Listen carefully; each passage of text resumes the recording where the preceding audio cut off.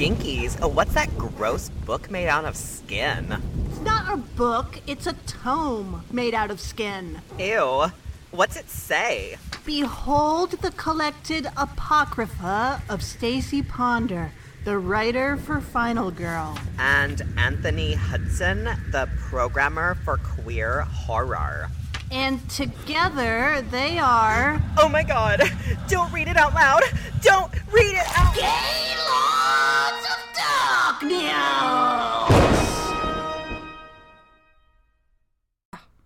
All I'm saying, Stacey, is that I don't know why I thought this, but I thought the directors of Goodnight Mommy were no longer going to be the directors of Goodnight Mommy. Do you know what I mean?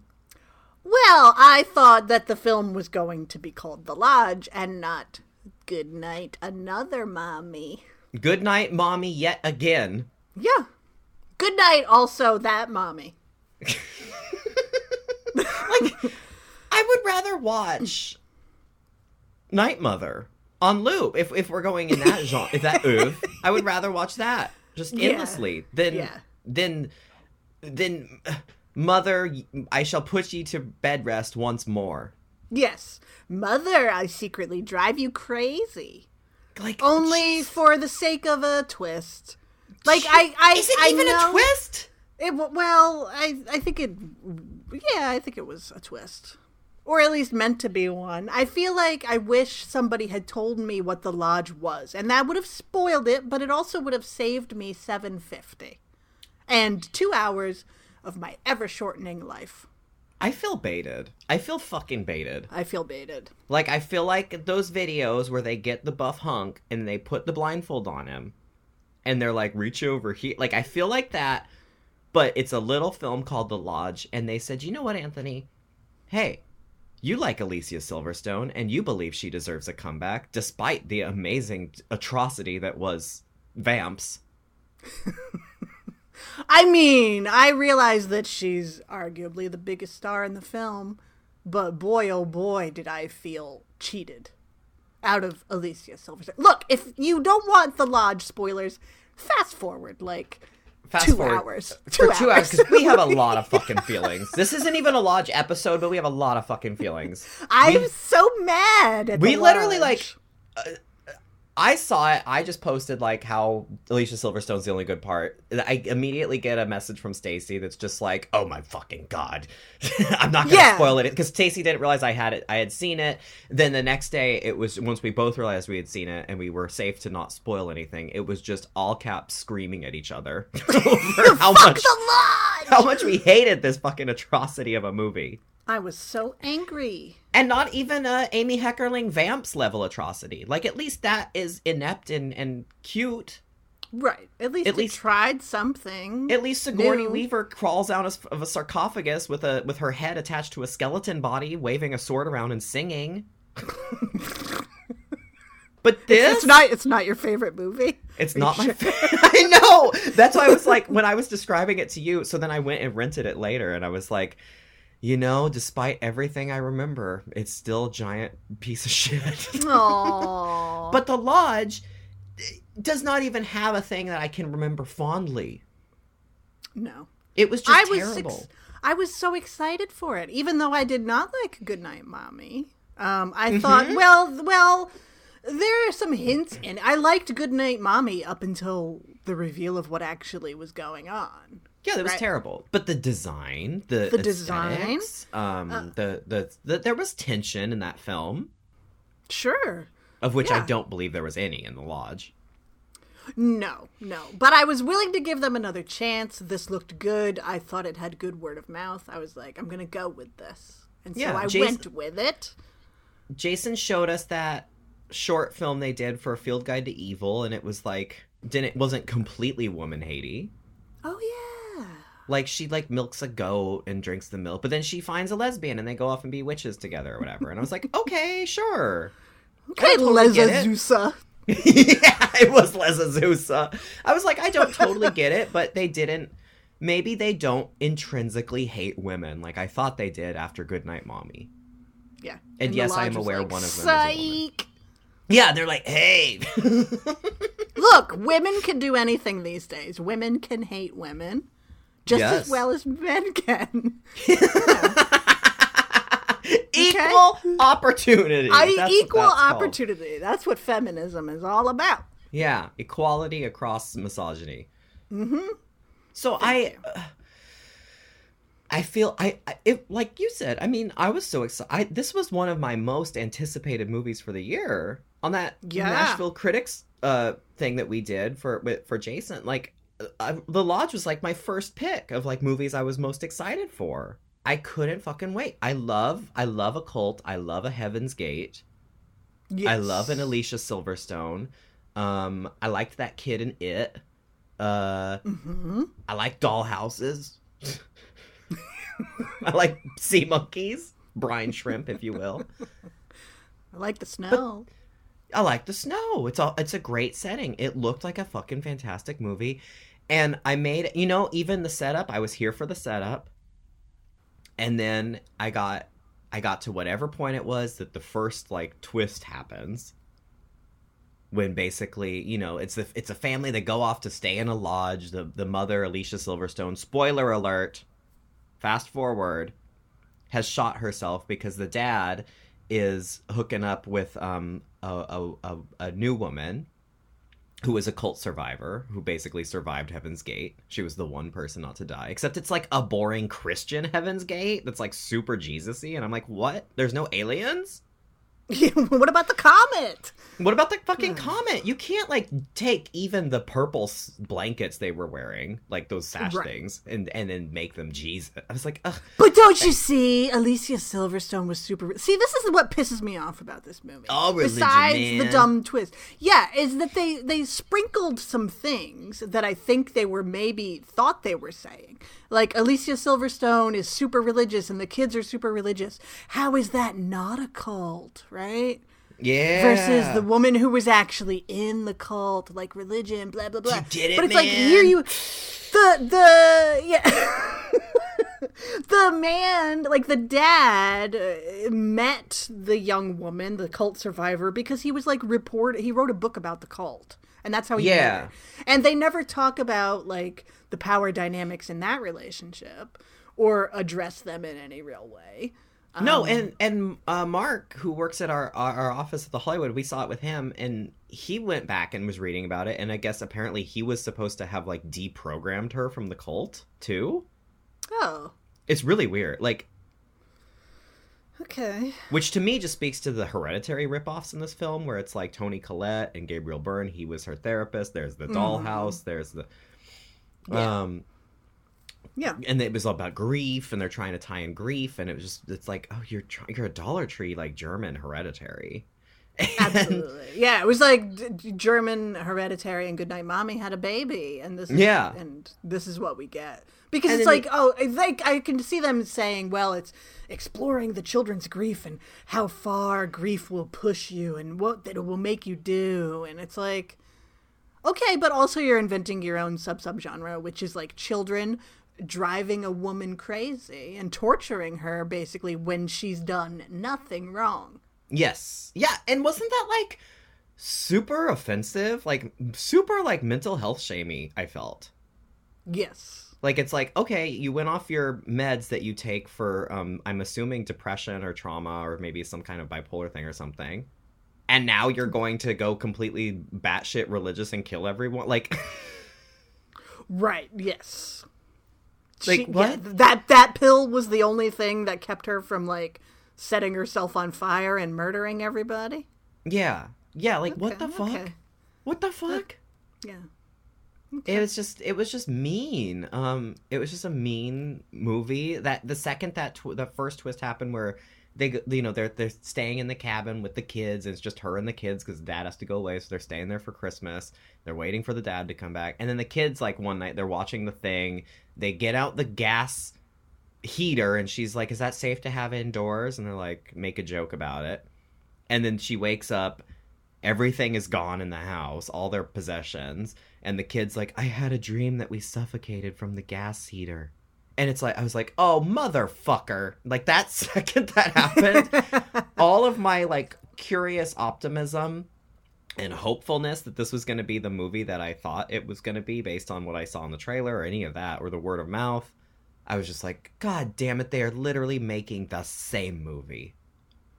See, I didn't clue into that. I think I was trying to be along for the ride, and so that scene was where it felt like the film actually picked up to me. Because before then, I was like, where, like, I love a slow burn. I love a feel-bad movie when the feel-bad is kind of earned and tied into the proceedings and not just feel bad because it's cool, which is what I feel like these movies are.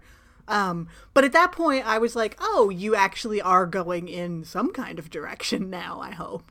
Because before that, it was just like plotting, you know? It just felt like it was going nowhere, and I just wasn't into it. And I was distracted. I was thinking about other things while I was watching it. Oh, yeah? Yeah. Just, like, not anything in particular, but just, like, my mind was wandering, and I just wasn't engaged, I think, and then... You were thinking about Dorit, weren't you? I was thinking about The Real Housewives. No, I was probably thinking I could be watching Portrait of a Lady on Fire right now. Oh, yeah. Or something. I mean, who knows what I was thinking about. But once all their belongings disappeared and everything, I thought, oh, all right, here we go. Something's going to happen. But then nothing happened. But then nothing continued to happen, and then I got real mad. And then it just got super offensive and super mean and hopeless and nihilist, which these fucking filmmakers are hopeless nihilists. Yeah. Yeah. They make me so angry. They make me angry. Not to say every movie has to be sunshine and rainbows. I like some dark shit. Look at The Descent. That's a feel-bad movie, ultimately, especially with the original ending. Like, that's a feel-bad movie. Every single character dies, and I love them all, and it's a tragedy. And it's a terrifying movie. But right. That's the thing. He doesn't kill them all. He doesn't kill them. Neil Marshall doesn't kill all of those women because it's, like, cool. Yeah, if they had made The Descent, like, Sarah would have been driving her car, and then the little girl would have been like, hey, mommy, and then Sarah would have turned around and the girl would have, like, shot her in the face. Or shot herself. Yeah, the girl would have been like, hey, mommy. And she would have turned around and she would have said, good night. And then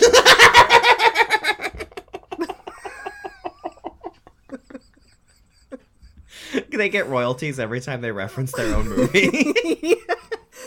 Yeah. So The Lodge is a piece of shit. Lodge is a piece of shit. Another one in 2020 bites the dust. All I have to look forward to is Brahms the Boy 2.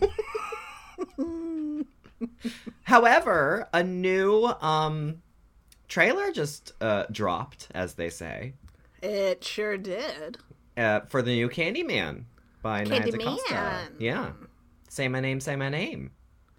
I didn't like that part. I realized people liked that part. The slowed down Destiny's Child. I'm not a fan of that at any point when it's used. When you're watching a trailer and you're like, what is this song? Do I know this song?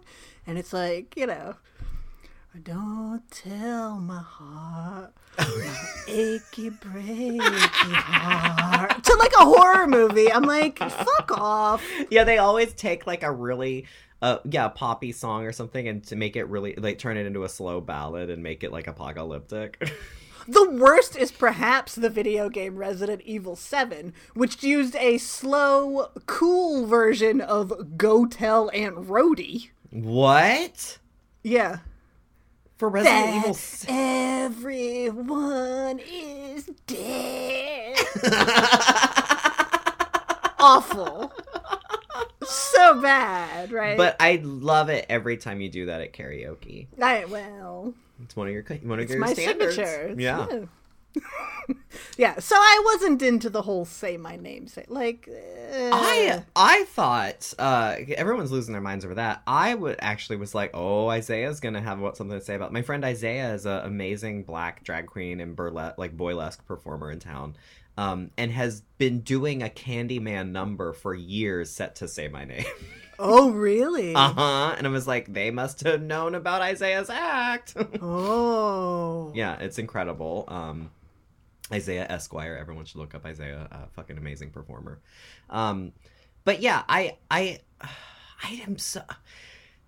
all like since the trailer came out, people have been talking to me, like sharing it with me and asking me about it and what have I thought, and I think I've been like performing excitement for it, but I honestly wasn't that into it from what I saw. I was glad to see Vanessa L. Williams back as Anne Marie. Yes. But overall, I feel that I was whelmed. Yeah. I mean, maybe full I just trailer? Wasn't excited. Maybe a full trailer, but also it didn't get me all pumped up. Also, no one's asked my opinion about it. I wonder why. Really? No one's saying... I'm not... No, I am not a taste maker. No one cares. That's fine. Fuck you. I have a blog and a podcast anyway. Go fuck yourself. And I'll give all my opinions all day long. Yeah, it's no one asked. No one asked. I didn't even realize that Vanessa Williams was in it until I went back and looked at the IMDb. And I think it is... Yes, okay. So, granted, from what we could tell, here's the thing. They're saying sequel. I was expecting sequel. It looks like a remake. However, Anne-Marie comes back, and now the main guy, Anthony, the artist, is her son, who was saved from the fire by Helen. Yes. Yeah.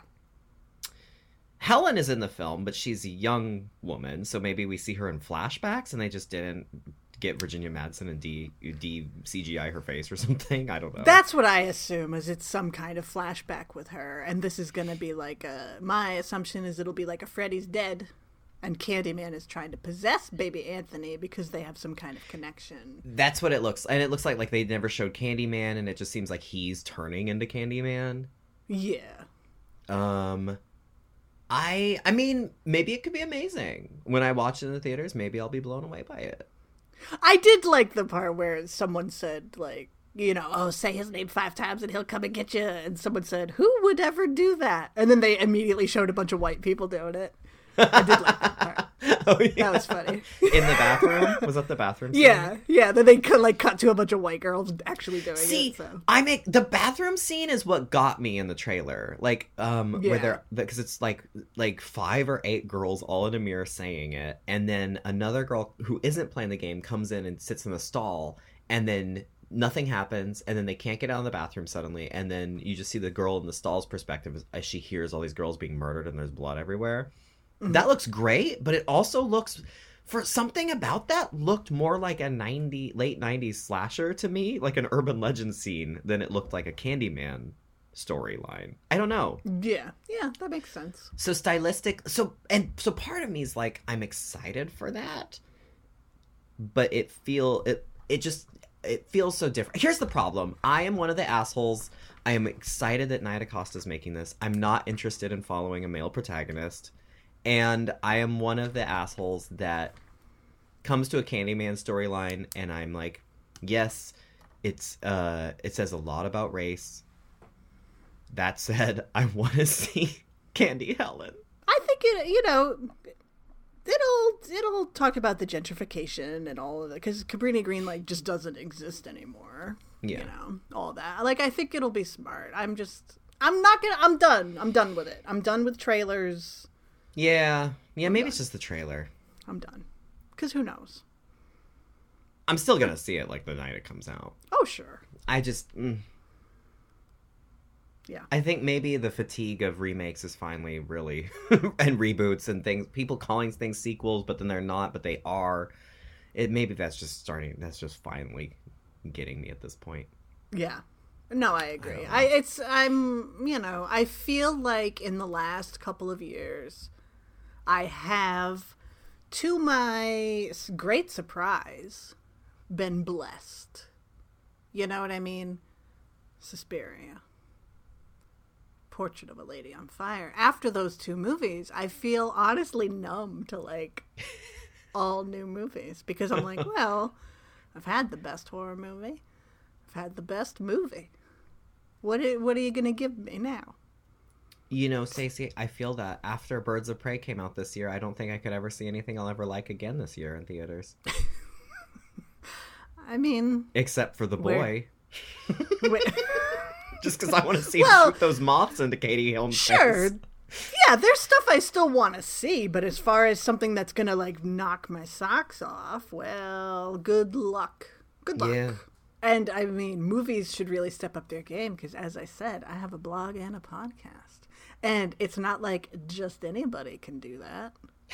You have to be specially skilled. So. This is true. You got a CV that says blog and podcast. That's right. I'm very important. In case you didn't know. Anyway. I feel like an asshole now. I'm excited for Candyman, I guess. I don't know. I just expect I'm not. It'll be fine. I'm excited for Nia DaCosta. I'm excited that I read that she's like a gorehound and she wanted to make this really bloody. So like at least maybe the movie will have that. I don't know. I literally am numb to these things. I don't begrudge anyone who is excited about it. I'm gonna see it, like you said, the second it comes out. But whatever. If you're not Portrait of a Lady on Fire, get out of my face. Straight from the 28 tattoo. That's right. Exactly. But that doesn't mean that I don't love the movie that we're going to talk about today, because I do. This was we're out of Great Value Slashers, people. It's done. I think I just started on the wrong track because I talked about The Lodge. That made me angry. Candyman, I don't have as much excitement as everyone else is, so I feel like something is wrong with me. I feel like I'm missing nerve endings or something.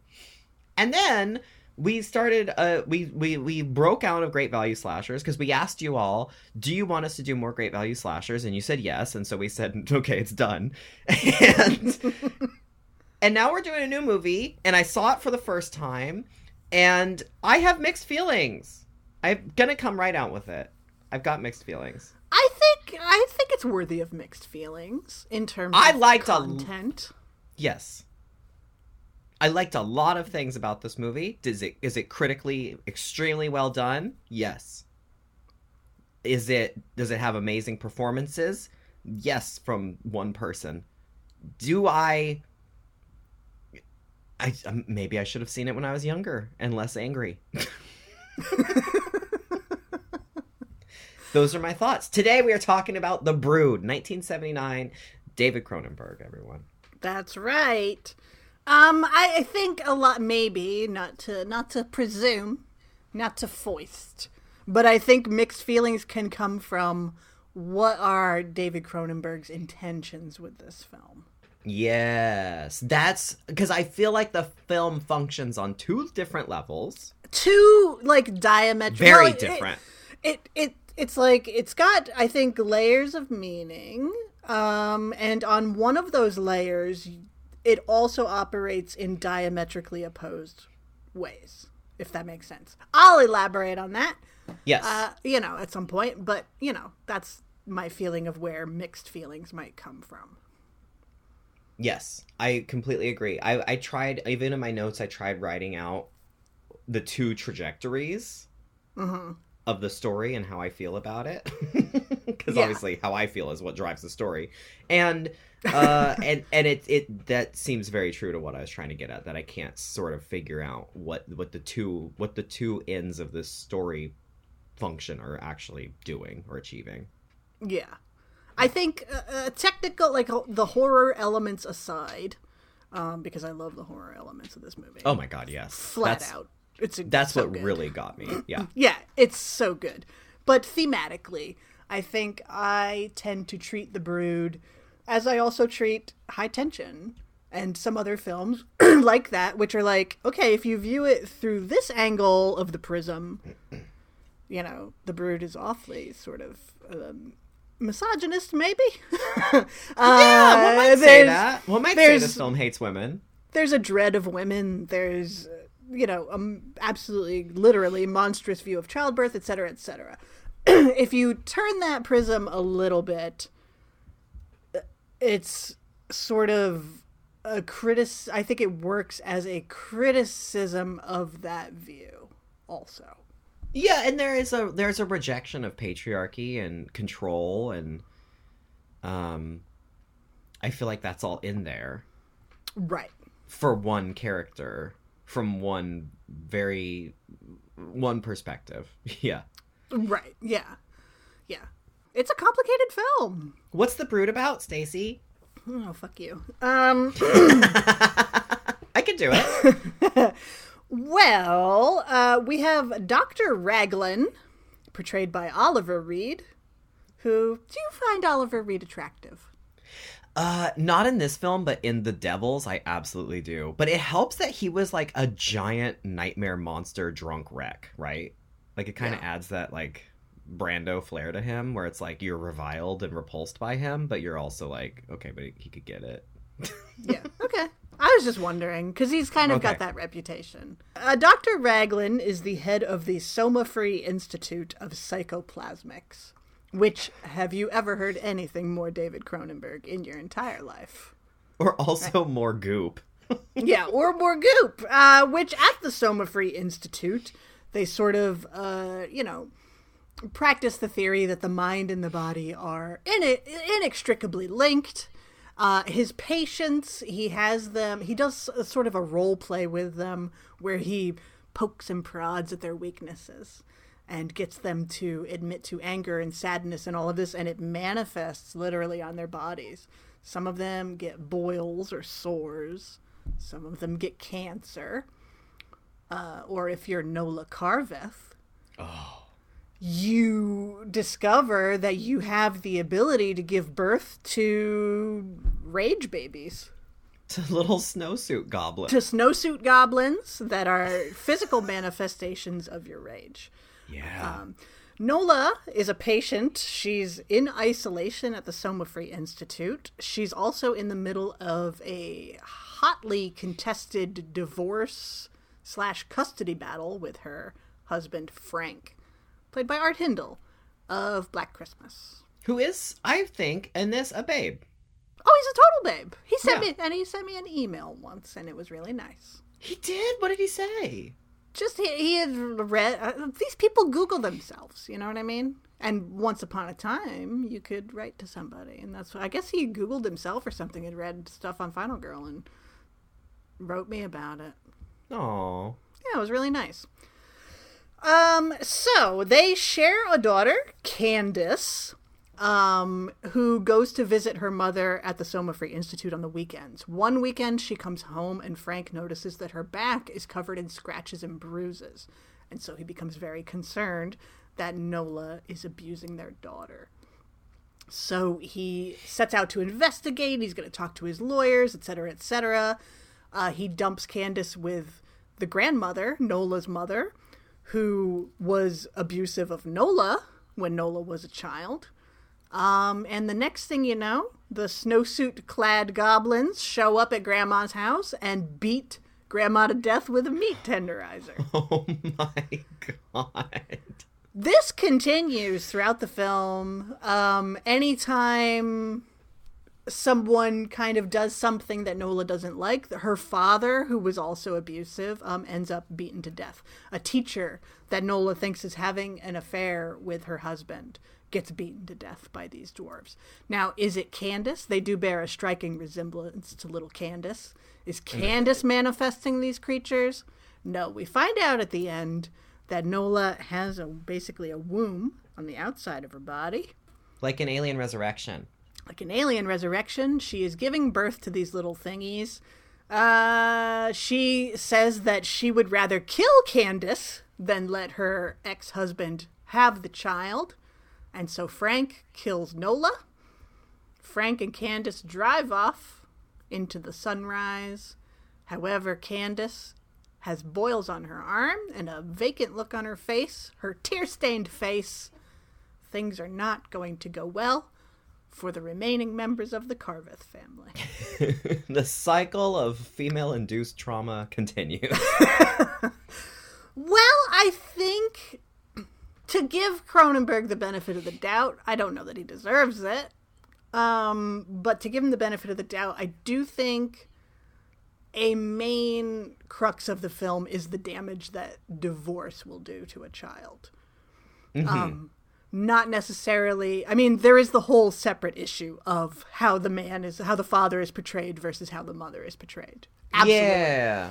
Setting that aside for just a moment, I think it's a look at actual divorce, because this child basically has a vacant stare through the entire fucking movie. She's numb to everything as she is jostled around from caretaker to caretaker.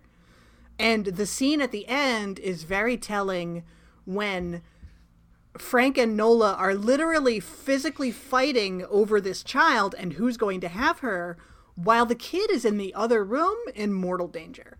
They're not actually concerned with the child herself. They are just concerned with destroying each other. Yeah, yeah. In the name of the child and for their love of the child. But the kid is about to get killed by the snowsuit goblins. And so I think that's a main thrust of the film, is like, look. And then, you know, at the end where she's got the boils and she's crying and her father isn't really even paying any attention to her. He's not comforting to her much at all. Mm-hmm. I think it's, look at the effect that divorce can have on a child if you can't fucking behave like adults. Basically. Yeah. But then that is also conflated by Cronenberg's actual inspiration for the film. Right. Which was going through his own divorce. Yes. And, like, his wife took their daughter to a commune, and then he, like, flew out to this commune and then picked her up and then flew back with her and then had this gross divorce custody battle or something. Right. Yeah. It came out, The Brood came out the same year that Kramer versus Kramer came out. And he's famously said that this is his Kramer versus Kramer, but it's more realistic. Yeah, he's thought Kramer versus Kramer was too optimistic. It was too optimistic. The parents were too nice to each other. In his experience, you know, the parents are... And it's like, well, maybe you should... And so I would like to think that he's saying, don't do that. You know? Yeah, like, yeah. Okay. If you're actually concerned about the child in all of this, then you need to act in the best interest of the child. And it's not like saying that you would kill her so the dad can't have her and then murdering the wife. Like, yeah, that's the thing, is there's so much, like, male sympathy in the film. Oh, absolutely. Where, like, there's no onus on Art Hindle, on Frank, for his part in the divorce. Like, it's like, the wife's a bitch, she's crazy. Her mom was a bitch, she's crazy. Now her daughter's gonna be a bitch, she's crazy. Yeah, and, like, Frank is absolutely, like, he's sainted, basically, in this film. Yeah. And it doesn't help that he's hot. And then I'm like, I'm confused. I'm mad at you, but you're pretty. Yeah. Well, his what does he say? You know, explaining away his marriage is that you got taken in by a woman who married you for your sanity, hoping it would rub off. Mm-hmm. Like, yeah. Which, yeah, I guess in times like this, people say horrible things, but it's like, also, your wife is just mentally ill. Like, yeah. You know, he doesn't always cut a sympathetic character, but I think he's meant to. Mm-hmm. But it just feels like there's no criticality around the men in the movie. Right. Because, like, Raglan is fucked up, but, like, Sure. there's no kind of refutation of him, except for, you know, the some of the patients are trying to build a case against him. And then ultimately he dies when he's, you know, when the snowsuit goblins beat him to death in that ultimate, like, that final moment. But even he's, like, kind of, his work is actually, like, it's legit. Like, he's actually creating this new psychoplasmic process. Right. I think that there's a refutation of the men in the film, but I think it's up to the audience to find it. Kind of like, to make the parallel with High Tension. It's like, I mean, most people say, oh, it's just homophobic, and I'm, you know, there I am raising my hand. Nah. You know, they raise my hand and say, but also if you read it this way, you know, it's about this, this, and this. And I think the fact that Raglan is destroyed at the end, the fact that all of the men in this film are just a sea of brown clothing, while the women are all in red or in colors, or Nora's got the red hair, Candace is in the... And it's like, okay, what is that signifying? Is it like murderous blood rage? Is it something more organic if you want to get all, you know, oh, her honeypot overfloweth? You know what I mean? Like, since so much of it is concerned with childbirth and the womb and all of that sort of thing. And Nora is discovering powers that she didn't know that she had while she's being suppressed and fought over by these two men, her husband and her doctor, who neither will let the other see him, and both, try to exert control over her. And here she is, like the ultimate woman, giving birth to murderous rage babies. Okay. Yeah, it's interesting. Yeah, she's kept away. Like, she's either, like, the goal with him, with Art, Frank Carveth's character, Frank Carveth, like, he wants to, like, just remove her from the home environment or keep her in the home environment as a housewife. Right. And then the doctor keeps her locked up in this, like, in his little lodge, her little shanty shack. Mm-hmm. But then that moment when, and we should also point out that Nola is the incredible Samantha Eggar, also from Curtains, which is obviously why we're doing this episode at this time, because we just did Curtains and fucking loved her so much that we had to do another with her. And she is incredible in this movie, but I was also like, you don't get to see every time we see her is just in these therapy sessions here and there, always in that same setting. Mm-hmm.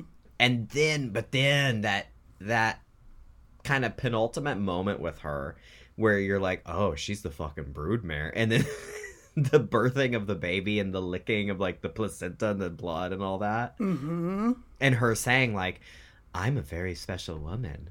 I was like, I was 100% here for her in those moments. Oh, yeah. She was amazing. When Frank is trying to sweet talk her, because basically Nola is controlling the snowsuit goblins consciously and subconsciously. Mm-hmm. And so he's trying to sweet talk her so that the snowsuit goblins are subdued so that Dr. Raglan can get Candace and escape. And so he's saying all the right things. And just Nola on that bed saying, are you ready for me, Frank? Are you ready for me? And it's like, it's so fucking powerful. Because she's like, no, you're not ready for me.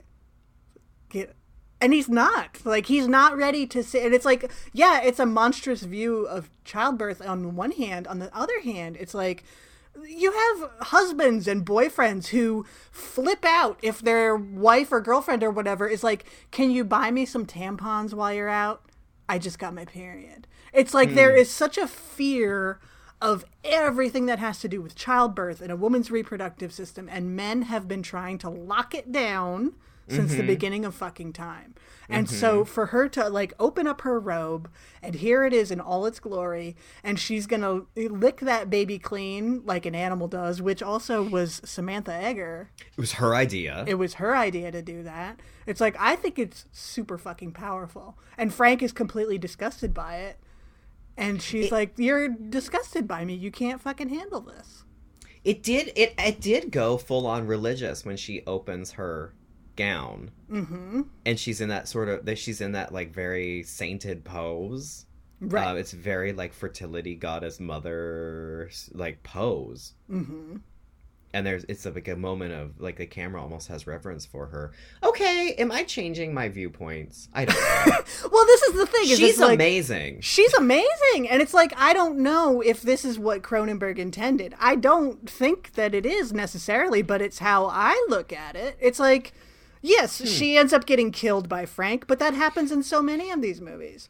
The Blood-Spattered Bride, you have to look at these movies as in, like, yes, the two lesbians get killed. You know what I mean? And I don't want to watch lesbians get killed, but sometimes there are ways of viewing these films as condemning what's happening. Like, of course Frank is going to be disgusted and shut it down, and, you know?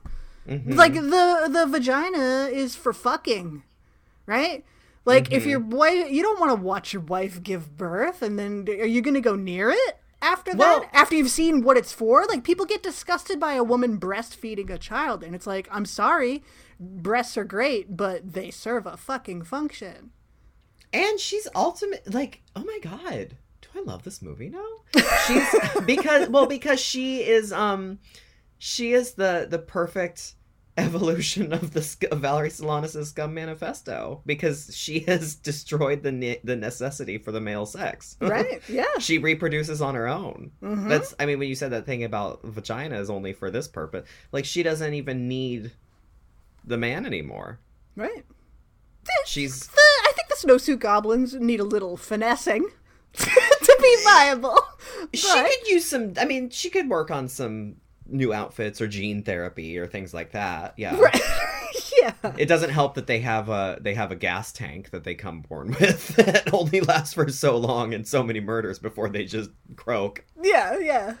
Yeah, I just see her as, like, the ultimate woman, and Frank can't handle it. Like, to me, it's an indictment of him. It's an indictment at the beginning of the film where we're the opening scene of the film where we're introduced to Dr. Raglan, and he's in a session with a patient, and he's, like, playing the role of the abusive father. And it's the typical, like, oh, your name is Michael? Are you sure I shouldn't call you Michelle? Michelle. You know, and he says, weakness is more acceptable in a girl, therefore you must be a girl. And I'm like,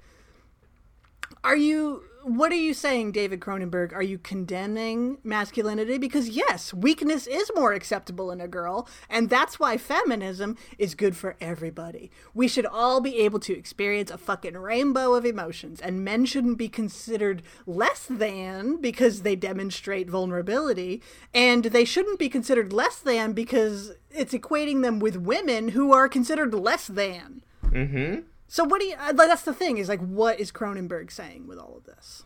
I'm all fired up. This is fascinating, though. Yeah, because, well, and then there's, like, the idea of, even at the end of Frank and Raglan kind of making that pact together that they're going to go into the shack. Raglan's going to go up and get Candace out from the snowsuit goblin lair.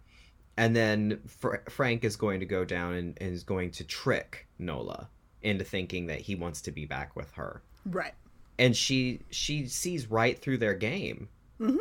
The snowsuit goblins hiss at Raglan every step of the way until it's time to kill him. Mm-hmm. And she just, like, laughs at Frank because he's so weak and cannot contain her. Mm-hmm. And I guess I wonder also if, like, the casting of Oliver Reed informs that kind of rock star bullshit, just aggro dude nature of Raglan, or if that's supposed to, the, like, hyper masculinity. Yeah, where it's like, because that first scene, coming into this totally blind, that first scene, I was like, so this is a play? Like, I didn't understand that they were in, like, a psychoplasmic center, right? Yeah. Like, I thought this was, like, some off-Broadway show that some babe was just watching. And I was like, okay, well, I've seen better theater. Yeah. And, but yeah, that aggro dude quality of how he approaches his medical practice / like psychotherapeutic plasmic practice, conflated by casting Oliver Reed as in there. Maybe there is some thoughtfulness. I guess I keep going back to, like, how Cronenberg brought himself into this, and there's almost no accountability or on-screen criticality for the man. Right. Yet you're right in that the ending, it seems like, okay, he got his daughter back, he killed the evil wife, he saved the day, but he's just going to be killed by one of Candace's new developments. Right, because Candace is now the child of, an acrimonious, to put it lightly, divorce. Nola, too, was the child of an acrimonious divorce and the child of abuse. Oh, yeah, and then the grandpa even talks about that. He's like, I hate seeing you go through and put Candace through what we went through or whatever. Yeah, so it's like a statement on the cyclical nature of, like, neglecting your child.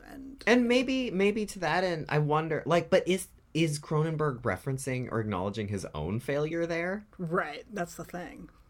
Because it doesn't feel like it. It feels like Frank is just the hero, and it's up to the audience to infer anything more from it, I think. Yeah, I feel like, I need to watch it again now.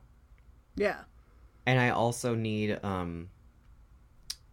I need a woman to remake it. Well, that's what I was going to say, is like, that's why I suggested the listener question that we're going to talk about. Yeah, later. It makes total sense. And absolutely with this movie. But like, to me, when I watch it, like, sure, Frank is the hero in beige, right? But to me, it's like, there's a woman who is unaware of her own strength until she's basically left up to her own devices. She becomes the ultimate, like, disgusting, monstrous woman in the best ways. She literally is the alien queen. Yeah. And, of course, the patriarchy's gonna kill her. Because patriarchy can't handle it. Like, I was mad at the fact that she's like, what are you gonna do? You're gonna kill me? Kill me! And then he just, like, strangles her, and then she just immediately dies, quickly. But also, like, good job, girl. At least she went into it laughing at him, being like, do it, kill me. Right. I'm the most special person on the planet. I'm the motherfucking alien queen. I've got my placenta sac right here. She is the Earth Mother, and you are all flops. Right? Virginia Woolf. Who's Afraid of Virginia Woolf? Yeah, absolutely. It's like, what else can you do with your hyper masculine state? Is you see this that you're not ready for, and you have to destroy it. And she knows that, and she laughs in his face. Listen, Samantha Eggar is the best thing about this movie. She's fucking incredible. She's incredible. I love those snowsuit goblin dwarves. God, okay. Where do they get the snowsuits? I know. Well, I love that up in their little attic den when they're in their onesies. They all have those little, like, yellow and blue onesies. Yeah, their snowsuits are all hanging up. So I would assume that maybe Dr. Raglan went out, or his assistant went out and bought them once they started. Oh, his little James Marsden assistant. Yeah. But I love that their little snowsuits are hanging up, and they have to get changed out of their onesies and into their snowsuits when it's murdering time. Yeah, when it's time to go break into a house and kill grandma. Yeah. Okay, so I was like, wow, this is okay. And I sense some body horror coming up because I see this guy with his, like, weird explosive pores on his face in the opening sequence. I see Mr. Hartog and his cute little lisp and his lymphosarcomas. I see what's happening here. Okay, it says there's some Cronenberg body horror. Okay, when is it gonna... Holy shit, what the fuck is happening? Who is Tiny Mallet Baby? Yeah. That sequence was incredible because it also... it struck me as... it was Wall People adjacent in the beginning right there. Yes. Because then they were like, the cops come in and they're talking about it, and they're like, oh, there must have been this woman that was just raising a deformed baby and didn't want anyone to see it, and it got loose and killed everybody. And then it keeps happening, and then there's because it seems like there's just one at first, and it, like, kind of sneers at the little girl from the stairs and then runs away, and then later shows up, but then there's more and then more. And I love those snowsuit goblins. Man, the scene in the classroom where they kill the teacher. Oh my god. Those poor children who have to witness that. Their little horrified faces as they're just standing there gawking and watching their teacher be brutally murdered. Man, that was pretty good. It's an amazing horror movie moment where the kids, like, you know, the beginning of kindergarten day, and the kids are talking and the teacher's talking with them and blah, blah, blah. And we've got the score from Howard Shore is playing, and then all the sound drops out and everything is perfectly still as everyone is just staring at these snowsuit goblins. And Cronenberg just lets that moment linger for like 5 seconds. As you see you see those snowsuits in the foreground walking up to her. You just know, you're like, oh, those aren't the students.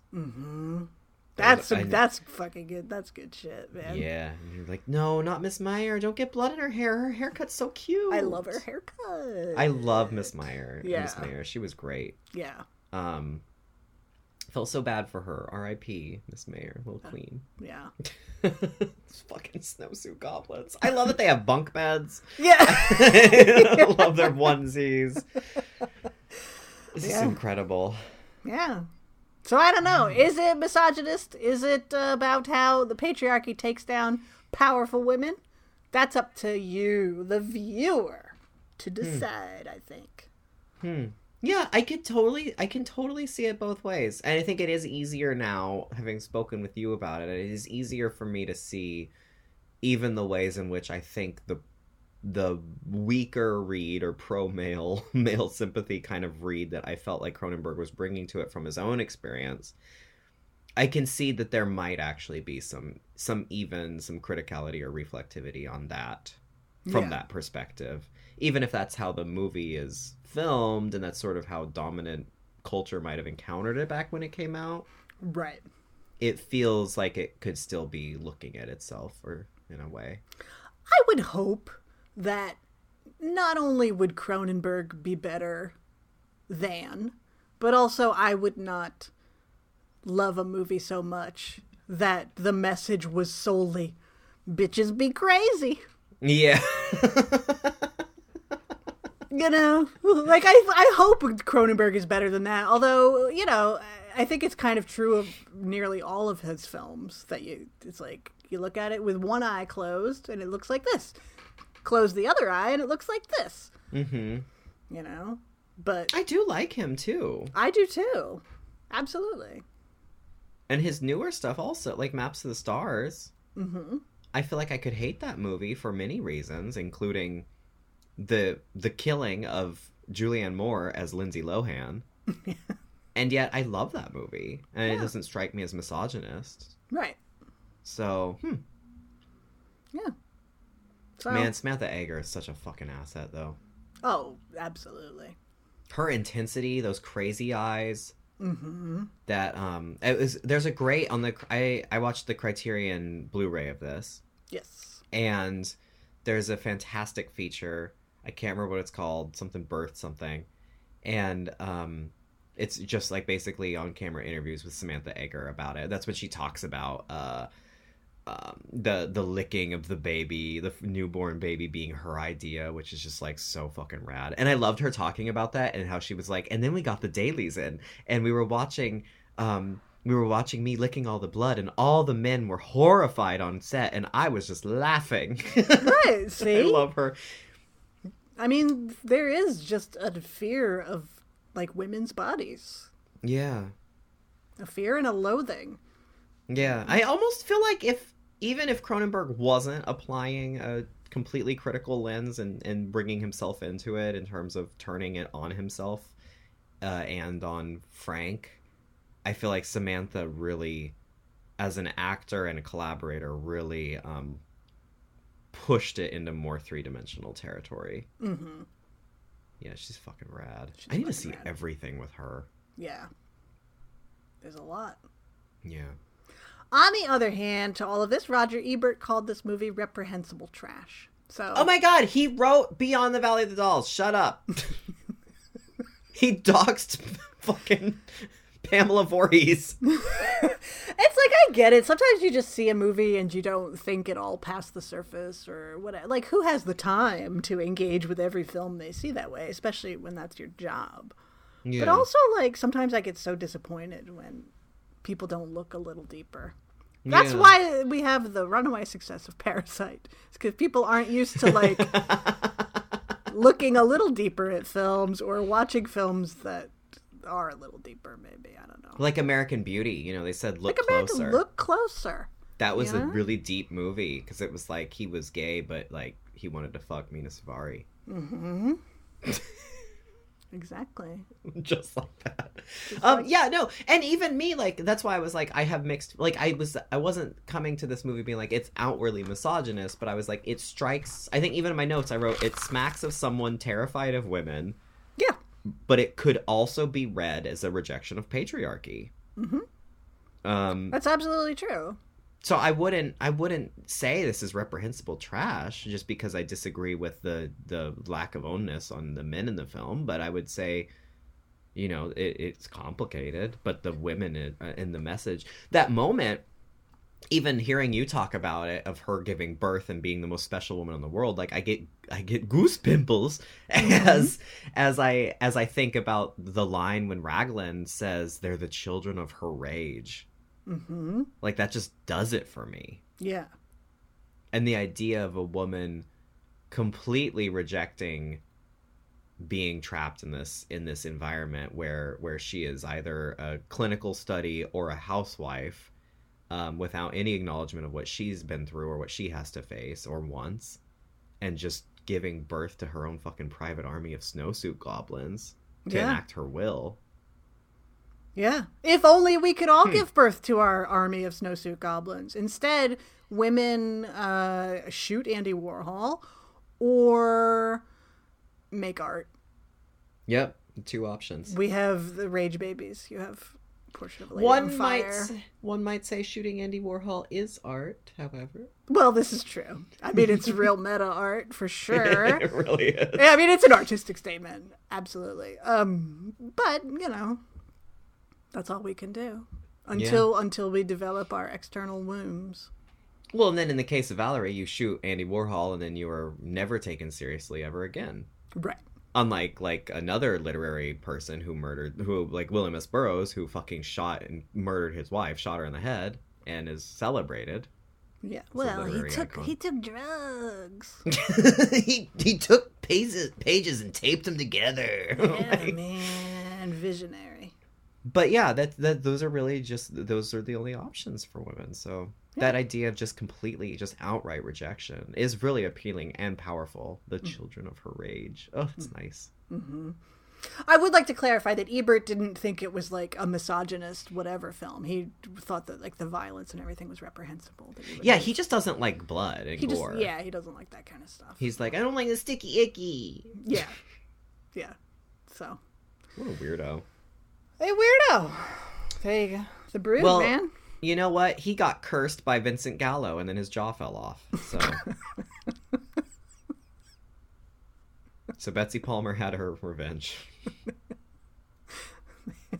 On that note, Stacey, do we have a listener question today? And I think I know we do. We do, because that's why we watched The Brood. I'm glad you finally saw The Brood. Me too. Thanks for making me watch it. I'm going to watch it again. I feel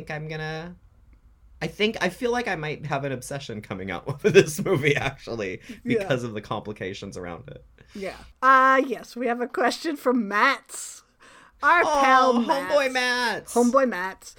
Who asks, what classics would a time-traveling you give to a female auteur instead? And what do you imagine would be different? For example, he cited he would love to see the man-pain-centric The Shining or The Exorcist from a female perspective. Mm-hmm. Great question. The reason why I said let's do this question with The Brood is because, The Brood. I mean, it's just... What would Samantha Eggar's performance and character arc look like with a woman directing it? Yeah. What if it was on the surface more sympathetic to her? Mm-hmm. And someone's always gonna say, bitches be crazy. Oh, yeah. Usually me. People go for that sort of thing, but just imagine. Mm-hmm. Yeah, this is a fantastic question. And also, too, I know we always make fun of our listeners that qualify their examples with what they want us to speak about. But, 2 great options there. Both The Shining and The Exorcist. I mean, could you imagine? The Shining, for fucking sure. Like, yeah. Stephen King has called Stanley Kubrick's Wendy Torrance, misogynist. I don't agree with that assessment at all. I think Wendy Torrance is incredibly powerful. Mm-hmm. Yes, she's an abused wife. No, and this is the thing, is that... And she was an abused actor. But here's the thing, is that frequently... there's a strain of quote-unquote feminism, especially in cinema, that think it's just the answer to everything is for the woman to pick up a shotgun and be a badass. Yeah, strong female protagonist. The strong female protagonist. And that's just, like, that's fun. I love some of those movies, for sure. And it was just sort of the pendulum swinging the other way after women being solely treated as victims in horror movies. But again, women should be allowed to experience the rainbow of emotions. And also to that end, sometimes that bullshit's like just a male fantasy by another means. It's a male fantasy. It's the, like, for a woman to be valid, she has to be more like a man. I wrote an essay about this in college. It's the phallic mimesis, where you just take the warrior dude, aggro, like, operative of a police state, like a secret agent or commando or vigilante, whatever, put him in drag as a woman, give her guns, armor to the teeth, and then that's her whole character. Yeah. Like, I mean, it's I know people love the 1990 Night of the Living Dead, but that Barbara to me is a prime example of it. Of like, see, I've heard you say that, and I need to rewatch, because I was like the early 20s last time I saw that, and I love that Barbara, but I need to rewatch it. I do love that Barbara, but I think she's an example of overcorrecting for 1968 Barbara, which people have no sympathy for that character and think she's just completely useless because she sits on the couch basically catatonic through 90%. She's traumatized, and we're not. My theory on Barbara, I wrote a piece about this for Final Girl, is that, like, audiences don't want to identify with that kind of character because it reflects on yourself and you don't want to feel like you're weak. You want to see that Barbara and say, well, if that were me, I wouldn't be sitting on the couch traumatized by seeing my brother eaten alive by a zombie and finding a dead body and everything that's going on. You know, I would be strong. I'd be super. And so I think the 1990 Night of the Living Dead swung the pendulum the other way, and Barbara's a badass. And she has a shotgun, and she's not going to take no shit from no zombies, you know? Mm-hmm. And so, I like the other Barbara, too, and I think she's also deserving of sympathy. And Wendy Torrance doesn't pick up a shotgun, but you know what? She picks up a fucking baseball bat. And yes, she's terrified, and her husband is coming after her. She's been abused through this whole marriage, and look what she does to protect her son and herself.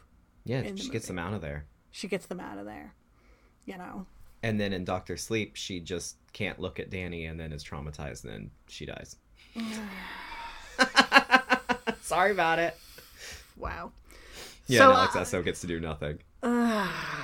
So I don't see how that Wendy is. If you prefer the book to the movie or whatever, like, that's fine. But I disagree with Stephen King's read of that character in a big way. I am pro Wendy Torrance forever. But what would have happened? What could have happened with that role? And I agree with you. But what could have happened with that had Shelley Duvall not been traumatized and her life destroyed in the process too? Right. Well, I think that's a failing of Stanley Kubrick. Is Shelley Duvall is a great actress. You don't fucking need to do that to get a great performance out of her. Yeah, it's just called do your fucking job. It's just called let the actress do her job. And don't also abuse her.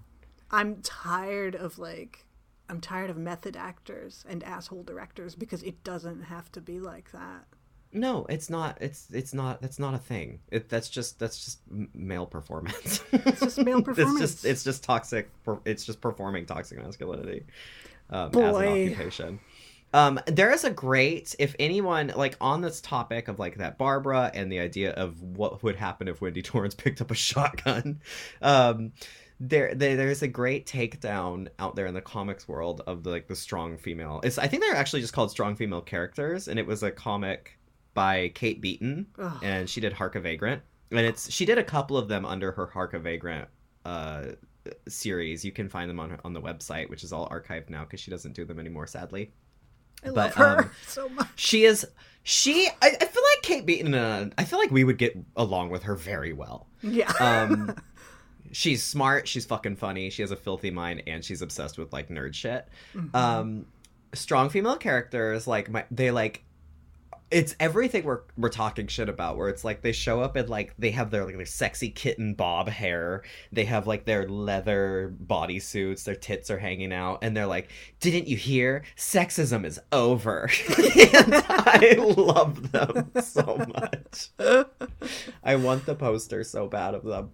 Also, if you're interested in this topic, not to spoil things for the future, fucking go see Portrait of a Lady on Fire. Go see Portrait of a Lady on Fire. It tears it all down, baby. It tears it all down. It's opening wide, like, right now. Yeah. Go see it. Go see it. Go see it. It is so refreshing. It is. It's the most feminist film ever made. Would we say the most feminist film ever made? Yeah, when you look at movies coming out right now that are the most feminist films ever made, obviously we have Portrait of a Lady on Fire, and then to the mirror in Bizarro-verse version of that, we have Promising Young Woman that's coming out. That looks like it's just going to continue this more toxic approach to women. Yeah. Based on things that I have had spoiled to me about the plot that make me very angry. But yeah, Portrait of a Lady on Fire. Can't fucking endorse it enough. So classics that we are going to shift and have directed by women instead of the male auteur, instead of the Jonathan Strikers who have existed throughout time. Right? Man, I don't know that many of mine are classics. But basically, I would like every horror movie that is quote-unquote feminist, considered feminist. Here's 10 feminist horror movies for you to watch. I would like to see them made by women. Anything that is a woman's story. You know, something like Teeth. Vagina Dentata. Yeah. I'd like to see that made by a woman. Anything that is concerned with the horrors of motherhood. Grace. The only one that, and I mean, it feels so counterintuitive for me to say it, is I do think that Rosemary's Baby is, like, perfect. I agree. Somehow. I agree. He was in a very different place in 1968. Yes. So I will say we know what we're talking about when we say that. Yes, but you know, the film Grace, any of those films about the fears of motherhood. Wasn't Grace made by Paul Solet? It was by like Adam Greensbud. Yeah. And now this is not to say, this is when people get all hoity-toity and start saying, well, women can't make movies anymore. No. But what I'm saying is that the straight white man has controlled the discourse and the narrative and the way cinema has gone and the way storytelling has gone. And you own everything. You don't own everything. And the straight white man has told the stories of straight white men. They have told the stories of women. They have told the stories of gay people. They have told the stories of minorities of every fucking stripe since the beginning of fucking time. And I'm sorry, but a Google search cannot replace life experience. And so while some of the movies that these men have made are fucking fantastic, there is a missing element that only someone of that experience and demographic is going to bring to the table. And this is not to say that every movie made by a woman is going to be great, et cetera, because I initially thought, oh, well, I would love to see a woman direct Carrie. And then I was like, kind of already happened, Stacey, and it sucked. She got crossed off my list after I had that realization. Yeah, like that happened. Or like something like Black Christmas, which I haven't seen. Whatever. Stacey, that haunted bust has your name. You know what I'm saying? So it's like, you can't, like, sure, you want to tell a tale, tell a fucking tale. But, like, I'm not going to take it upon myself to write a movie about, you know, what it's like to be a black woman in the inner city, whatever, or a black woman in the suburbs, or a black woman anywhere, because I'm not a fucking black woman. Do you know what I mean? And sure, I can Google all I want and read Audre Lorde and fucking Maya Angelou or whatever the else research I want to do. It's not going to be the same thing, and it's not going to be as good. But you're not coming from the actual experience. I'm not coming from the experience. It's not no research will do that. It's not my story to tell. And so all of these men who have been like, wouldn't it be scary if a woman's vagina had teeth in it? It's like, how about if we don't see what it would be like to be so scared that your dick is going to get eaten off? And, like, I had a lot of problems with that movie. Mm-hmm. Let's have a woman do it. Mm-hmm. I agree. I would say let's have a woman do The Brood. Then again, I haven't seen the Soska Sisters' take on Rabid. So, I can't... It doesn't... Like I said, it doesn't mean a woman's take is going to be a better film. Yeah, it might not be. It might not be. But my God, Carrie. Let people tell their own stories. Yeah. I agree. I'm fired up today. You are. The Brood got me all heated. Listen, it was that 1-2 punch of the Lodge being a piece of shit, and then the Brood being like, do I hate women or don't I? Am I empowering? I feel female rage! Yeah, exactly. So it's a complicated world. Do I think Suspiria is perfect? Sure. Do I feel like I would love to see a woman's take on some Dario Argento stuff? Yup. That's one of mine. Well, and I mean, even, our perfect Luca Suspiria. Mm-hmm. I'm like, what would it have felt like if, I mean, I'm like Karen Kusama. I don't know. Like, what would it feel like if a woman had directed it and we hear a woman's voice on the soundtrack the whole time instead of Tom York? Mm-hmm. I agree. I had The Craft written down, and then I remembered that that's actually happening, I guess, right? That's a remake that is happening. Yeah. Supposedly. By a woman. We'll see. Yeah, supposedly they keep it was going to be the director of Honeymoon, who she's fucking amazing. And then she got like replaced, I think, and somebody else is now doing The Craft, but I think it is still a woman because I think Blumhouse did, at least, I mean, and Blumhouse has decided, well, if it's primarily like a woman's story, however you define that, they're going to try to get women filmmakers. Right. Well, because they got Black Christmas and they got raked over the coals by it. With the whole, like, well, if there were women filmmakers, this is the thing, is that with the... I'm burning my bra today. Is that women... Burn that bra! Used to be able to do things. Women used to paint. Women used to make films. Blah, blah, blah, blah, blah. And then the patriarchy takes that power away from them. Right? Mm-hmm. We're not allowed to do these things. That's not a woman's place. And then it gets to a point where we say, hey, what about us? And they say, well, if you were doing anything, then we'd hire you. If you were making movies. If you were making better movies. Which Jason Blum famously said. Yeah. We have our eyes on many directors, just there aren't many women directors in horror. And it's like, first of all, that's a crock of shit in this day and age. Like, that argument does not fly anymore. Oh, well, if we actually had a gay director, they're out there. You don't have to get out your fucking magnifying glass anymore to find them in this day and age. But it's like, women have just had privileges taken away from them and then punished when they are not, on the same level as men.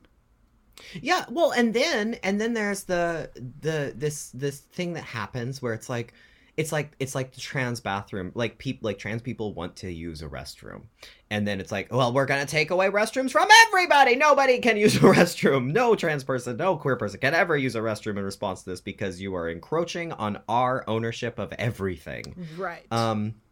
That's translating to film now, where it's like, okay, a woman is a Jedi and a woman is leading the fleet. And it's like all the fanboys rejected in The Last Jedi. Despite doing fantastically, Disney makes an entire film in response to course correct it and to make it a celebration of toxic masculinity in response. Mm-hmm. Ghostbusters. We all saw what happened with that meltdown. Regardless of how you feel about that movie, I thought it was fun and great. Regardless of how you feel, the internet completely melted down over the Ghostbusters remake. Oh, yeah. I mean, even my favorite fucking film that I keep talking about, Birds of Prey. Like, all these male critics and box office people were so quick to dismiss it as a giant flop, even though it's performing at the exact same level as Kingsman did at the exact same time period in the year. Has made the same amount of money, had the same budget, and Kingsman spawned like 2 sequels and a prequel. Mm-hmm. And everyone's saying, oh, well, this didn't make Avengers money, so it's a giant failure. Yeah. Just because it stars all women, there are no romantic leads, there are 2 men who are villains, and a woman made it. Mm-hmm. And there's this cultural clapback to people getting to being afforded opportunities because it's being seen as taking away opportunities by the people that always took them. Yeah. Women's stories in particular are only allowed to be accepted by the general population, are only allowed to be told in a certain way. Yes. Harley Quinn has to look real fuckable. Even though, in what fucking universe is Margot Robbie not attractive? She could, wear a garbage bag on her face and her body, and she'd still be attractive. No, and that's what's fucking weird with Birds of Prey is people are like, oh, well, like, dudes are saying she's not fuckable, there's no sex appeal to her. And it's like, because she isn't wearing those, like, that thong from Suicide Squad? Yeah, she's not wearing coochie cutters. Like, what the fuck? Yeah. So the women have to be... Straight men have to want to fuck her. She has to be next to naked. Men have to figure into the storyline. Otherwise, I mean, look at Carol. Look at, I don't know, Portrait of a Lady on Fire. Where men do not... Like, sure, Carol, there's the whole, divorce and custody or whatever. But it's women existing without men. And that's not allowed to happen. It's a very narrow definition of what women's stories are meant to be. Yeah. Because otherwise, then it's just women singing into hairbrushes, and men aren't interested at all. For it to be a film that everyone embraces, and it's be specific. Or it becomes like that. It becomes like trauma porn. It becomes like motherhood porn. It becomes like mother-daughter thing. It becomes a generational, like, women are only reduced to their place in the home or in terms of children. Mm-hmm. This even extends to our strong female characters Sarah Connor started out as just a waitress mom. Yeah, I know all those. That's the thing. All those great, like, empowered women movies of the 90s. I remember seeing them and being like, oh my God, Sarah Connor is incredible. Oh my God, Ripley is incredible. They also are both mothers. They're both mothers. And that's like Ripley. I mean, I remember I was on a layover, I think from Australia, and I was drunk at a bar on an 8-hour layover, like, just posting about this. But I, like, wrote this giant thing about why I love Alien Resurrection. Like, Ripley, that motherhood was foisted upon her in Aliens. Like, James Cameron put that on Ripley. Because why else would she have such a strong sense? I mean, what's kind of fascinating about Alien is not only that Ripley, I mean, she was gender flipped, basically. It was a man in the script. Right. She's gender swapped. So naturally she has to go into her underwear at the end. But besides that, she's actually really just a strong survivor. Right. Also, Veronica Cartwright's character is canonically trans, which is also fascinating about Alien. But, like, she is this survivor. So then in the sequel, James Cameron's like, well, okay, getting into the backstory, getting in the mind of the character, why would she be so concerned with survival? Obviously, the only answer is that she has a daughter waiting for her back on Earth. Mm-hmm. I reject the Amanda Ripley hypothesis. And that's why I love Alien Resurrection, because in that, like, she literally kills her baby, sucks it out into space, and dykes out with Winona Ryder. and it's like it's a queer feminist rejection of this idea of enforcing motherhood on our female characters, right, as why they're so strong. Yeah, that's how they were acceptable. Yeah, that's how I love Sarah Connor in Terminator Dark Fate. She is a cranky old drunk. John Connor is dead, and she just shows up to blow up Terminators whenever she can. Right. Like, there is no stakes for her that she is personally involved in except her own interests and her own agency. But then, greater culture looks at it. They says, oh, they cast a woman as a protector. They cast Sarah Connor, an older woman, and then they cast a Latinx woman. So I'm not going to see this, and now it's going to be a giant box office failure. Right. Well, look at Ghostbusters, like you mentioned. Look how they've course-corrected with that. Is like, I mean, I've only seen the trailer, obviously, but, like, it's children, and the only woman in that fucking trailer is a mom protecting her children. It's boys on bikes again. It's boys on bikes, because ghostbusting is for men and children. Women, which you are not welcome here. And the reaction to the new Ghostbusters trailer, where it's like, oh, it's coming back. It feels like Ghostbusters again. And I'm like, Ghostbusters was in a city with 4 dudes and, like, Sigourney Weaver and the amazing receptionist and Slimer, and it was funny. And this is like the Dust Bowl and the farm and kids on bikes finding a proton pack. Nothing about this says Ghostbusters. Like, the remake was the exact same thing, just with women, and it was funny. But it was, you see, the key word there is women. Oh, and women aren't funny also, I forgot. Women are not funny. I just sometimes I have these brief, beautiful moments of ignorance where I forget how deeply misogyny and racism run in this world. You know, where I just bliss out for a moment. And you forget. And and then you're snapped back to reality and you see how it permeates every single fucking part of our culture. From the obvious to the insidious. It's just like all of it. Yeah, you think it's funny too, because then we make these strides like, okay, women are Jedi. Oh wait, never mind. She's just Palpatine's granddaughter. Women are Ghostbusters. Oh wait, never mind. Now they're boys on bikes. Rose Tico, Kelly Marie Tran as the first Asian woman in Star Wars as a lead in Last Jedi. Like, she has 10 minutes in the movie. She is a main character. And then all of a sudden, in the new one, oh no, never mind. The fans were angry. We're taking that back. She is just 1 minute in the background. Mm-hmm. And it's like, if they weren't course correcting, like... Yeah. Think of where we could be. They give us these things, and then they just revoke them because they're like, oh, never mind, we were too... The same thing with the fucking I love Maleficent. I can't believe Disney made a really powerful and affecting and actually emotionally earnest movie about rape. And I still can't believe the level of feminism I saw in that film. And then the sequel, they just throw it all out, and it just becomes a weird catfight story. Yeah.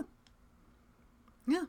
I think maybe part of it is that we are in an era of huge social change, and it doesn't always feel like it. Like, if we can sort of hover above society, which sounds so stupid. Mm-hmm. But, I mean, then you can see the strides that we've made. Because when you think about it, it's like, you know, being over the age of fucking 20...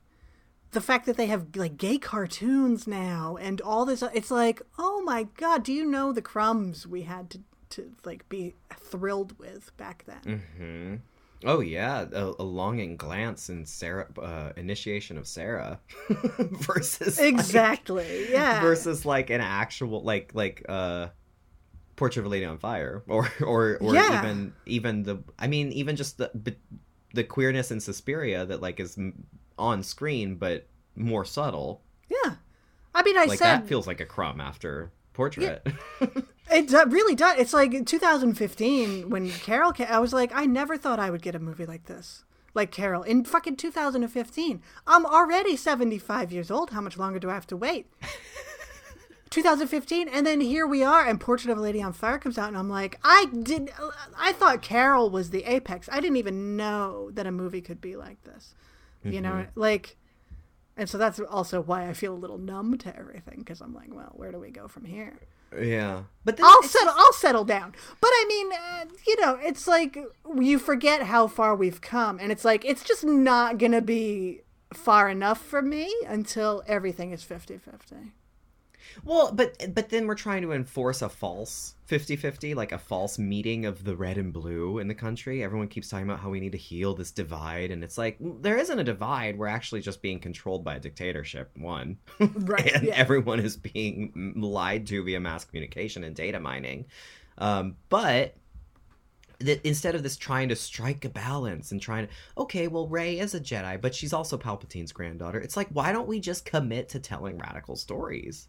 Well, right. Well, that's what I mean by 50-50. I mean, I don't mean like Barbara with a shotgun. You know what I mean? Like, I don't mean settling for crumbs of just because a female protagonist. There could be a movie that is a female protagonist directed by a woman, et cetera, and it can still be fucking shitty as fuck. Because like I said 200 hours ago, women can be just as misogynist as men.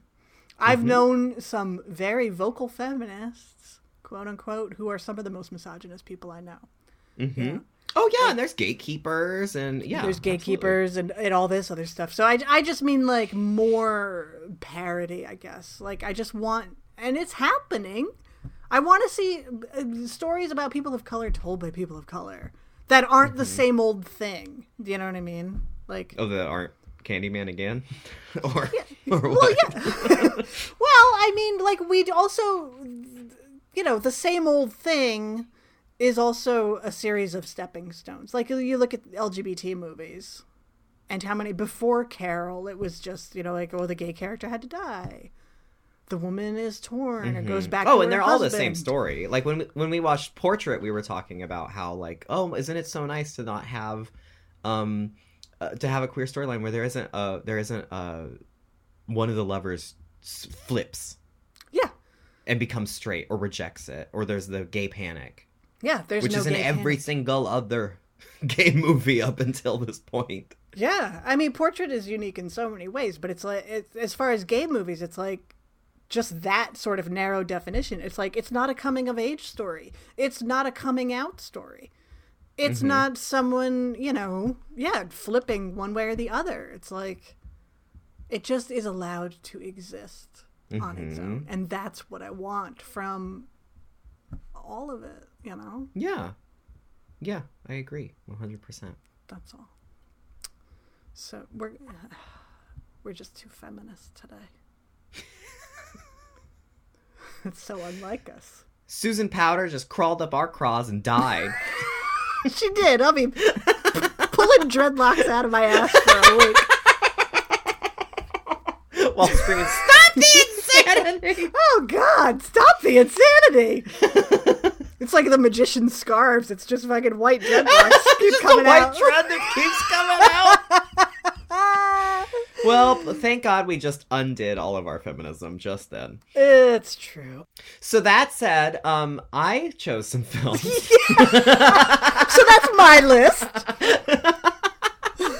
2 hours later of ranting and really got brobbering. fucking revved up today. This is good. This is good. There's been a conflation of events. You know what I mean? And I'm just revved up, like you said. Rev it up. Listen, you watched the reunion, so you are ready to fight. I'm ready for conflict, motherfucker. That's what you say when you show up to the Housewives reunion. Yeah. I am ready for... I got my barrettes in. I am ready for conflict. So I thought along the same lines of like, okay, well, Carrie would be, but oh wait, that already happened. And then there's films that are already kind of perfect as they are. But I'm like, well, what would happen if something like Carrie or like The Stepford Wives. Amazing fucking movie. Perfect as it is. But what would happen if a woman did it? How would it be different? I'd be interested to see that.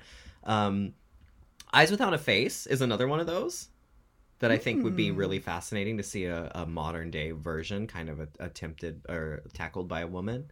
And then I had like The Hunger. What would happen if I had that too. What would happen if The Hunger was handled by... Because Grant, I like The Hunger. I think both Catherine Deneuve and Susan Sarandon are atrocities of human beings in their present state, politically. But I'm a fan of The Hunger, but it's also like so fucking hetero-gazy. Mm-hmm. And I mean, anyone that's like, oh, this is queer horror. I mean, no, this is a bro fantasy of what queer horror looks like. Yeah, sometimes the bro fantasy has women you're attracted to in it. Yes. It doesn't make it any, anymore. Is Catherine Deneuve perfect as this character? I think so. But I would love to see what happens if a woman really engaged with that text. And also the book itself, I mean, yes, written by a man, written by Whitley Strieber, it did very different things. And there was actually a lot more complexity afforded to like Susan Sarandon's character in the book that I would like to see explored by a female filmmaker. So The Hunger is one of mine. I would like to see any fucking lesbian vampire movie tackled by a woman. Because as of now, I mean, what do we have? Taste of Flesh, Taste of Fear by Stacey Ponder. I think that's the one. I think that's the one. But here's a very popular subgenre. A subgenre I frequently love. Let's have it made by a fucking lesbian. Have you ever seen The Velvet Vampire? The 70s? No. I haven't seen it, but it's a Stephanie Rothman or Rothschild or something. Oh, Rothman, she directed a woman directed it, but I think it's kind of like a couple, and then there's a vampire woman, kind of Daughters of Darkness-y, but I think there might be some lesing out, but I'm interested to see that one. But it's early 70s, so who knows? Vast majority of the lesbian vampire movies would be more correctly called bisexual vampires. Yes, this is true. Because they're like, watch me wax the tits. Ooh, I'm going to have sex with all these men before I kill them. I'll kill them, but first we have to have sex. Like, because I'm a lesbian. Because I'm a lesbian. It's like, I would love to see even any kind of queer filmmaker make fucking lesbian vampire movie. Oh, yeah. I want a Hammer-style gothic lesbian vampire movie made by a lesbian. I want the Portrait of a Lady on Fire team to to make a lesbian vampire film. Produced by Luca. Don't. Could you imagine Adele as a lesbian vampire? Don't. She already is. Are you weeping? I might. Actually, my eyes are tearing up. That's cinema. That is cinema's final form for me. Well, and I was thinking the other day, I was like, I think that's the next frontier in horror is how can we recontextualize vampires now? Because they had their time and they came and went and the session went away. But I'm like, I think they could still do something with it. I just don't know what it is. I think you're right. But an actual gay lesbian vampire story. And a good one. I want a good. Let me clarify. Good one. I want a good one. And how do you make vampires fresh again? And how do you make them actually gay? I think that's the future for horror, or one of the futures. What else is on my list? Tenebra, the Dario Argento film. Yeah. It's Dario trying to be critical of himself as a misogynist, and the film is about a male filmmaker or novelist who writes horror stories where women all die, and he's called a misogynist, and it's him kind of grappling with this projection of his identity, and the film just continues to be misogynist and not really critical of it. So I don't know, I think that could be one, like have a woman make a fucking Giallo that's a remake of Tenebra, see what happens with that. And the big one on my list, the big one, because this is so cited as an incredible film, a formative film, a Hollywood classic, a suspense thriller masterclass, is Vertigo by Alfred Hitchcock. I fucking hate Vertigo so much. I hate this movie. It is a piece of shit.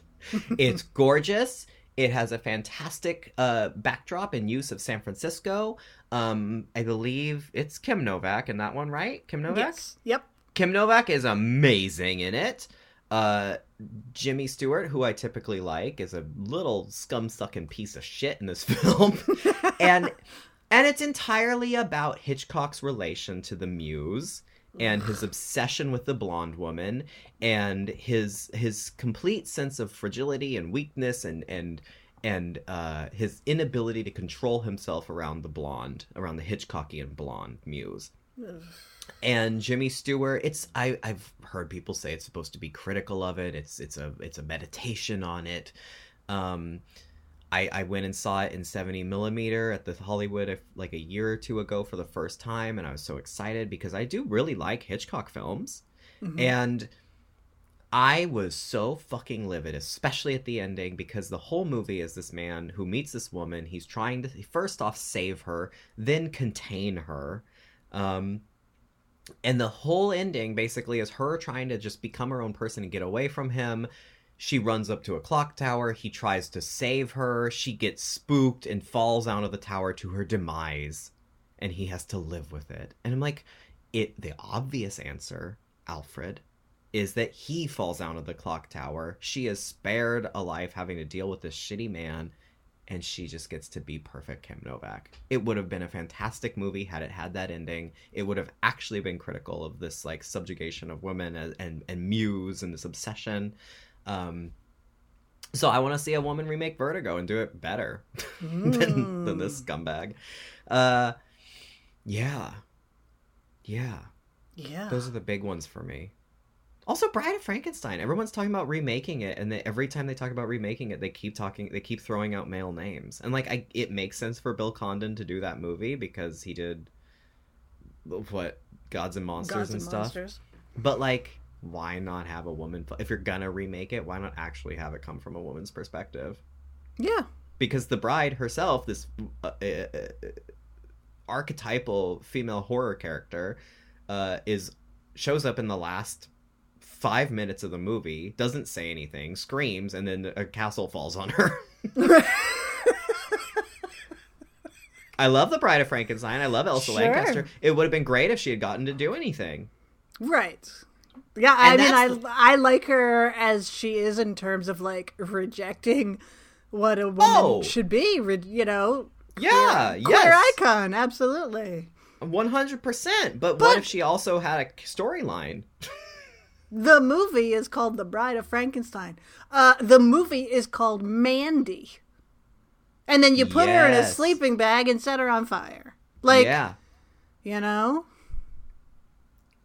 God. How fun would it have... I mean, we've said this time and again. How fun would it have been if Mandy had walked around with that? She cast that battle axe. Mm-hmm.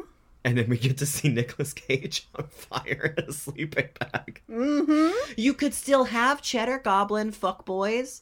Like, but then we also get Mandy fucking kicking ass and killing those LSD bikers. Exactly. Maybe then I wouldn't care that it was an 18-hour-long movie with just the color red. Oh, well. So the world's fucked. World's fucked? Fuck but the you know, patriarchy. Fuck the lodge. Fuck the police. Fuck the police. Fuck the lodge. Fuck the lodge. What I learned more than anything on this episode is fuck the lodge. Fuck the lodge, man. I can't believe a woman directed that. I know. Women can do anything these days. You know. So if we have any listeners left. If anyone remains on our lawn in front of our rocking chairs. Exactly. If anyone is still listening to this episode or will opt to come back in the future. And you have a question, feel free to send it to us. We're on social medias, Facebook and Instagram at Gaylords of Darkness, Twitter at Gaylords of D. You can email us at gaylords@gaylordsofdarkness.com. I don't know. I feel exhausted. This is what happens when we step away from great value slashers. Yeah, well, it's true. We remember that the world is crap. Yeah. There's no Rhonda Johnson out there to save us. There's not even a fucking doll we can buy. And then we have to watch Alicia Silverstone shoot herself. Yeah. So really, if you didn't like this episode, listeners, it's your fault. It's your fault because you buy into the system. Oh, I was going to say because they said maybe you could just do like one great value slasher a month. Oh. Well, this is what you get. That's playing into the system. It's playing into the system. You get burning bras. You get dreadlock ass scarves. That's our psychoplasmics. We just keep pulling white dreads out. That's right. Anyway, whatever. Fight the power, man. Fight the power. Pull that dreadlock out. Stacy, our dragon chariot has appeared. We have slain our listeners. We shall fly off into the sky. Yes. Goodbye.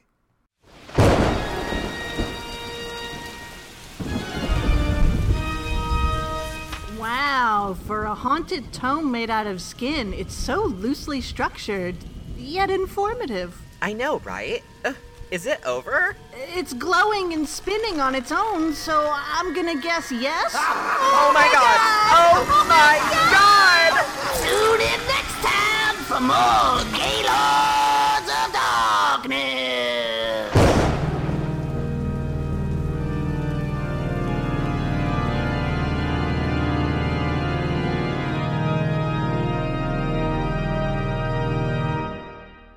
Yeah!